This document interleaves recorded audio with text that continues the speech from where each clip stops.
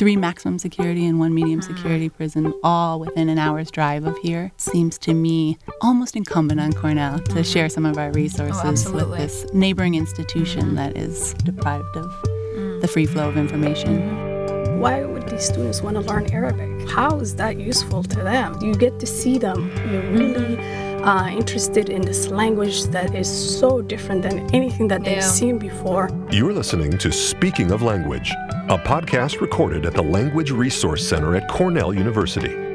Each week, we explore a topic related to language pedagogy and second language acquisition. This week on Speaking of Language, we meet with Tess Wheelwright and Magda Weatherspoon of the Cornell Prison Education Program, or CPEP. We speak with Magda and Tess about their experience in language education with incarcerated students. Welcome to a new episode of Speaking of Language. I'm Angelica Kramer, the director of the Language Resource Center at Cornell University. And I'm Sam Lupowitz, the LRC's Media Development Manager. We are joined by 2 colleagues today.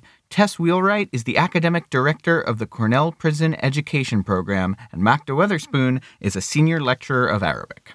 They are collaborating on an exciting project to teach languages in prisons, and we will hear more about how this program started and what it entails. Welcome to Speaking of Language, Tess and Magda. Thank you. Thank you, Angelica and Sam.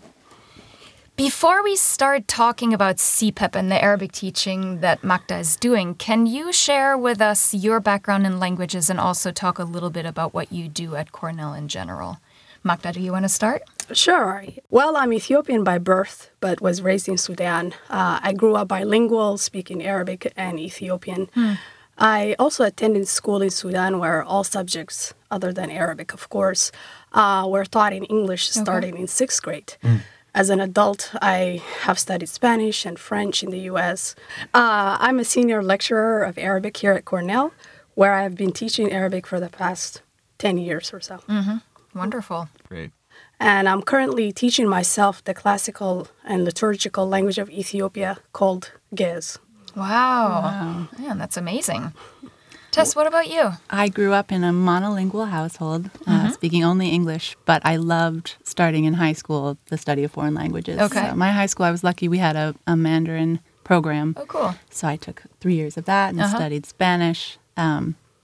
In college, I added 1 semester of intensive French because I wanted to read Flaubert in the original, I think. Wow. And then after college, I lived for 4 years in Mexico City. Okay. So I shored up my Spanish pretty decently. I've married into a family, our family-in-law that speaks Moroccan Arabic, Darija, and French. So I aspire to pick those up. But yeah, I can really only claim English and Spanish. Yeah. But now I am the academic director for the Cornell Prison Education Program. And it's been really exciting to create opportunities or help create opportunities for our incarcerated students to learn foreign languages because it was something I so much enjoyed myself as a student. Yeah, that's great. All right. So, Tess, how did the Cornell Prison Education Program start? When were languages added and which ones have been taught? Okay. Some of this I'm reaching back into historical CPEP memory that predates me. I've been with the program for 3 years. Okay. First as an instructor while I was doing my MFA here. 2 years in an administrative role. But CPEP began in the 90s. There was Clinton-era tough-on-crime legislation that did away with a lot of taxpayer-funded college opportunity. So in that era, a small handful of Cornell professors just, by their own steam, started driving up to Auburn Prison pretty early on, taking undergraduates with them and informally offering some college English classes to the incarcerated students there. In 1999, they got the support from Cornell to offer these classes for credit through the School of Continuing Education. Yeah. So they were charging neither tuition nor fees, and that was Cornell's role. And the program got surer footing when Mary Katzenstein, government professor emerita, joined the team in 2005 and helped secure funding and expanded what CPEP could offer. And actually, CPEP became CPEP in 2010. Oh, okay. And since then, we have really expanded. So now we're able to provide over 30 college classes a semester to over 200 incarcerated students across 4 prisons near Cornell and engage, upwards of if you count both undergrads and graduate students and faculty, some 70 volunteers every semester. Oh, that's wonderful. Helping offer college opportunity and confronting racialized mass incarceration up close. From my research in the CPEP language learning, language course offering archives, it seems that one of the early Spanish classes was actually offered not to incarcerated students, but to corrections officers. Oh. There's this tension, which I'm sure Magda has also experienced sometimes. What's Cornell doing here, offering classes to the guys locked up? What about the rest of us? So I think some gesture to respond to that was this Spanish class for COs. I don't know much more about it than that. Since then, there have been some other endeavors to teach Spanish. But we currently, at Cayuga Correctional Facility, have a cohort that's about to embark on their third semester of Spanish, which I think is great. Yeah, the most commitment we've seen. It's been wonderful. Ebtisam Mursi in the Romance Studies Department, Hefsi Rodriguez, they've been grad students doing a great job teaching Spanish. There were a couple semesters of German. There are some really persistent languageophiles teaching themselves languages themselves among our student body. That's great. There's a small group that's been learning Mandarin together at Auburn Prison. Another student that Magda was just reminding me of who's learning Hindi on his own, sometimes with some tutoring from Mary Katzenstein, who has that background also. And then most excitingly, most recently, Magda reached out with interest in extending her Arabic curriculum into prison. The students were absolutely thrilled. So that's where we are now. Awesome. Cool. So Magda, how do you go about teaching in this new environment? And how often do you actually get to meet with your students at the prison? Well, let me start out by saying that many of my students are very agreeable to learning. And I'm just amazed on how much they appreciate education and they feel that it is very relevant for the future. So this alone can make teaching a whole lot absolutely, easier. Yes.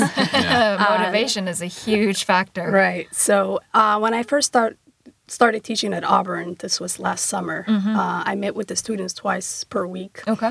And currently in the fall, I'm teaching there as well, and we meet once a week. Okay. So as far as the environment, of course, in a prison setting, it is important to, first of all, kind of build some kind of good rapport among the students. That's very important. Yeah. And as far as the teaching material, I basically created a curriculum based on the one we use here at Cornell that adjusted for the for the classroom setting in prison, where the use of technology is very limited. Sure. Right. So, for example, I found out that my students do love doing skits. Okay. They love skits because, like one of them said, they actually feel like they're learning something. They're actively using the language. They also love to read, and I should say they love to learn about different Arabic countries and the culture from those countries. And so I use that opportunity to create reading materials about those countries. Nice, and as a result, the students can even, maybe as an assignment, we can say, why don't you write about an Arab country, or imagine you're going to that Arab country. What would you encounter there based on what you learned, what you read before? What would your experience be like? Yeah. And the students absolutely love doing that. It's like this imaginative writing where what it would be like to go abroad somewhere else and experience new things. So basically, I guess the curriculum is designed, or at least to the best of my ability, to balance speaking and listening with reading and writing. And a whole lot of fun. Yeah, you definitely need that. Yeah, so which the students confirm. I get to sometimes chat to them outside of class in our weekly study hall. And a student who's already bilingual in English and Spanish was like, she's amazing. She makes language learning into a game.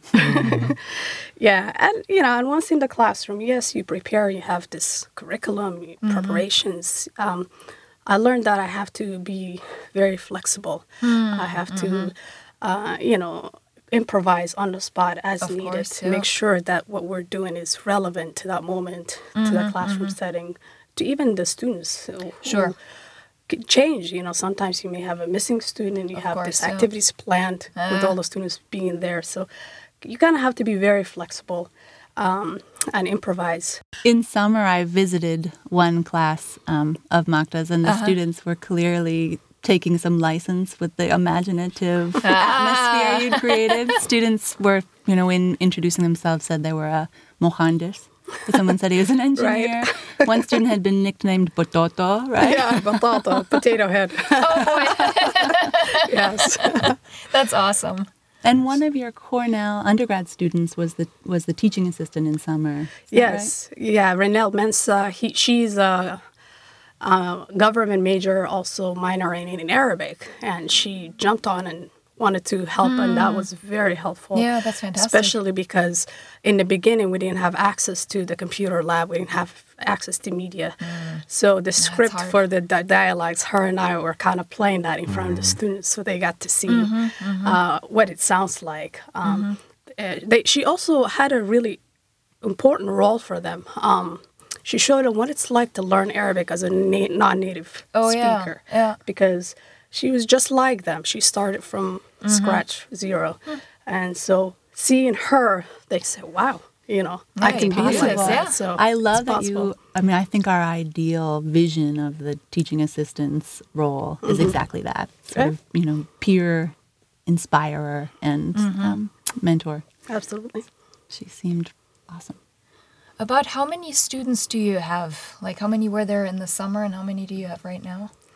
In the summer, we started out with 14, I believe. Oh, wow. Okay.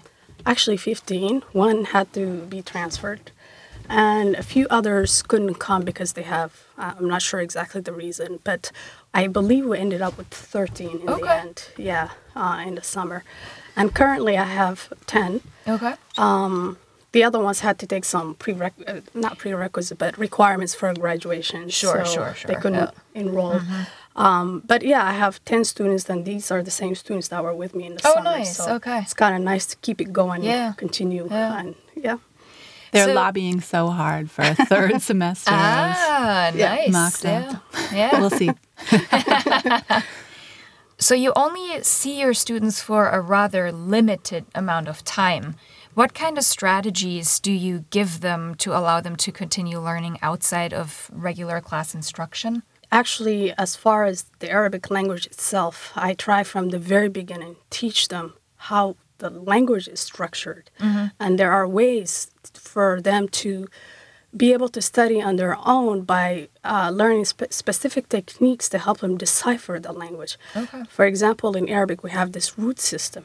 If you can figure out the root of a word, you can kind of guess the meaning of this new word that they've never encountered, but it's kind of related to a root that they've seen.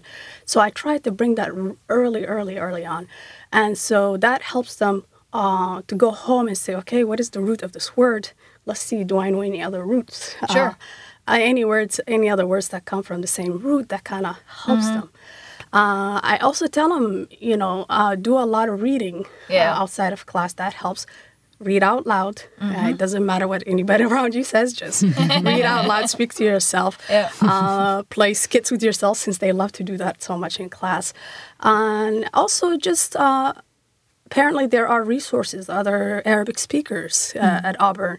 I say, take that opportunity to see what you can learn from them. Have conversation, see what you can do with what you learned in class and activate it outside of class.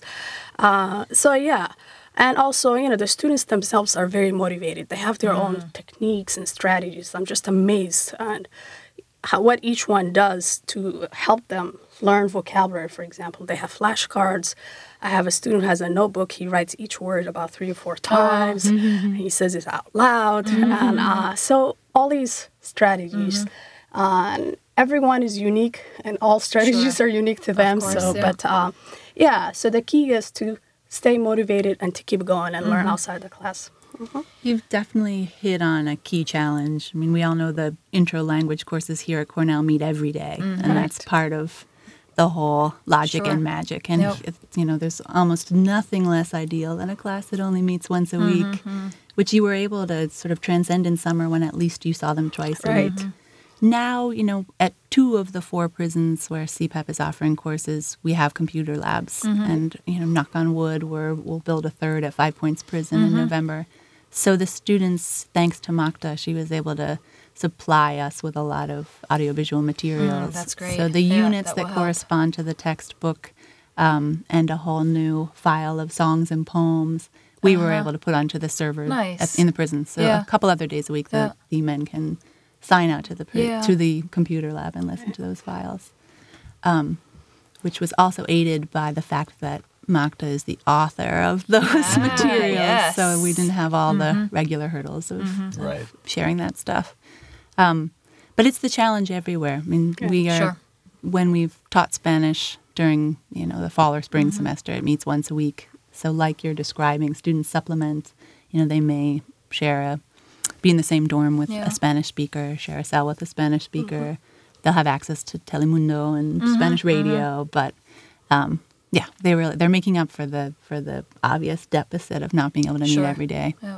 Yeah, but I'm glad you brought up the computer lab. That has been very key, actually, for us because I think they go there on Wednesdays during study or tutorials. Is that what it's called? Yeah, during tutorials. So they do have access to the computer lab and the material on the computers. Yeah. And so that's one way they can supplement not being able to meet every day. And the students absolutely love these audio and video materials because, it's authentic language and it's someone other than me all the time talking. So, they do enjoy those. And I'm very glad for CPEP, being able to provide that for us and being flexible too, right? And now, we meet in the computer lab and not only do they have access to these materials on Wednesdays, but also in class, I do designate some time during regular class time for them to get on the computer, and then watch something for us to come together right away and discuss it. So that has been very key as well. Yeah. Tess, can you talk a little more about the importance of programs like CPEP? And Magda, how are languages in particular important for the group of learners you're working with? Cornell is to date not giving a degree in its own name to our incarcerated students, or rather it's giving one. There is a 6-course Cornell certificate in the liberal arts that some especially ambitious students can apply into and pursue. But most of our students are earning an associate's degree through a partnership with Cayuga Community College. So half of the classes they take are Cayuga Community College rostered classes, even if it's a Cornell graduate student teaching that class. And the second half might be upper-level Cornell electives, elementary Arabic, and those are transferring into that degree plan as electives. Yeah. We are now at Elmira Correctional Facility also, and it's too far from our community college partner, Cayuga Community College, so we have a new partner there, Corning Community College. And the associate's degree we'll offer through Corning requires a foreign language. Oh, wow. So there's a 6-credit foreign language requirement. So these kind of pilot programs in offering second languages are about to become very relevant as all 40-plus students at Elmira will have to meet that challenge. Where to even begin about why education in this context is important. Education in every context is important. Sure. I believe it's a right. Higher education should be available and accessible to anybody who has gotten through high school and wants to continue to pursue studies. I know that isn't true in many places in our country today, inside prison and outside prison. But I think with Cornell situated where it is, here in prison country, with 3 maximum security and 1 medium security prison, all within an hour's drive of here, it seems to me almost incumbent on Cornell to share some of our resources with this neighboring institution that is almost exactly the opposite, deprived of the free flow of information. And there's just been great will on Cornell's part to I suppose, fulfill our land grant mission. Yeah, absolutely. Extend, study to any person willing. And as Magda began to describe with the motivation of her students, we find that again and again and again. I think it's probably a real characteristic of adult ed, of lifelong learning. Sure. Yep. Whenever there's a longtime teacher who teaches through CPEP in prison, they say, you prepared us for prison, but the real salient feature of these students is that they're adults. They really engage. They really are, adamant that their own prior learning and life experience be part of the conversation. And if that's honored, then you are, at risk of romanticizing this group of students, you're met with the most engaged, purposeful, serious body of students an educator could hope to have. Yeah, that's great. Yeah, I absolutely agree with Tess. Education is important. And also, I want to speak specifically as far as Arabic and, languages, but Arabic in general, specifically speaking. Why would these students want to learn Arabic? How is that useful to them? This is like one of the first questions I ask when I go in the classroom. And all of them, just like Cornell students, have different reasons. There's one reason, though, I don't hear to fulfill a language requirement, which speaks volumes, right? Yeah. So the students actually want to be there. And at first, they don't know what to expect. They don't know what, they're just kind of trying things out a little bit. What is this about? Let me see. But despite all the different motivations, like I said, they want to be there. And also to teach a language is not just to teach a language, it's to teach about the people of that language and the culture of that language. And in the curriculum, I make sure we have this cultural aspect embedded in there so that they can see how the culture and language and even religions of the Arab world kind of is part of the whole thing. So students, by learning Arabic, they get to learn the language. They get to have a different perspective. They get to think critically. They get to kind of widen their horizon why people say the way they do, say things in Arabic. So yes, you get to see them. You're really interested in this language that is so different than anything that they've seen before. And at first I show them, for example, first day some kind of Arabic script writing, and they say, whoa, they get taken back. But then I say, believe me, by next time you will be able to see what this is all about. It's all 28 letters, and you're going to learn these letters, and you'll be able to read that. They don't believe me at first, but they quickly learn, wow, this is actually possible. So yes, as I go in there, I don't just teach Arabic language. I'm teaching them something, and more than that, my hope is to give them access to something that's not accessible to them. This whole new world out there. Great, wonderful. It's almost, an opportunity for, men who, for this time in their lives, are confined to one geography. You're sort of allowing them a vehicle for travel, if imaginative. Yeah, that's great. So where can people find out more about CPEP? People can find out more by reaching out to star instructors like Magda or to me. Our website, I think, is cpep.cornell.edu.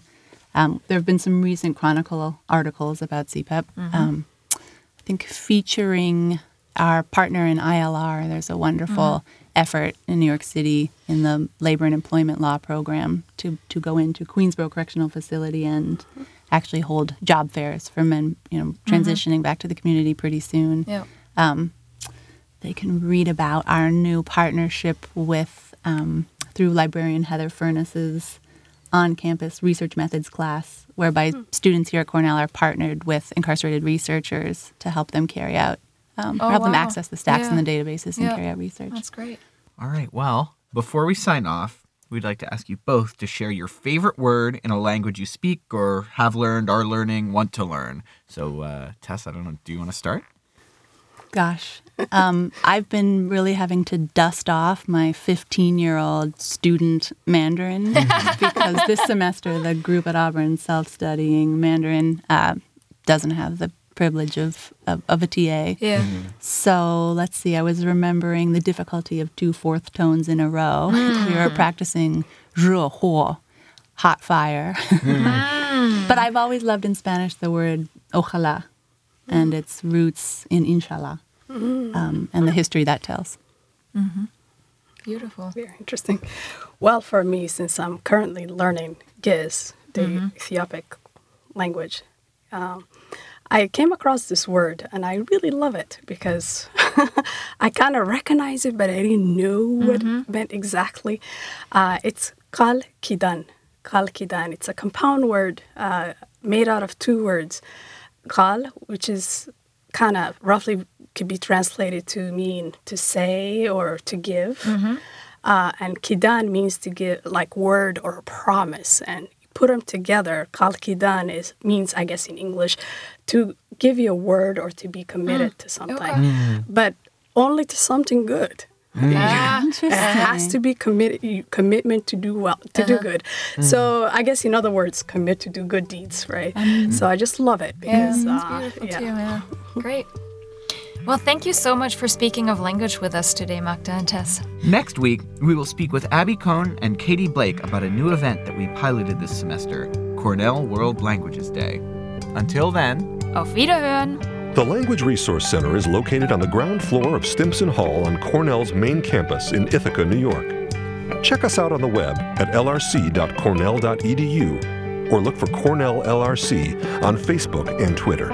Speaking of Language is produced by Angelica Kramer and Sam Lupowitz. recorded by Sam Lupowitz. Original music by Sam Lupowitz, Dan Gable, and Joe Gibson.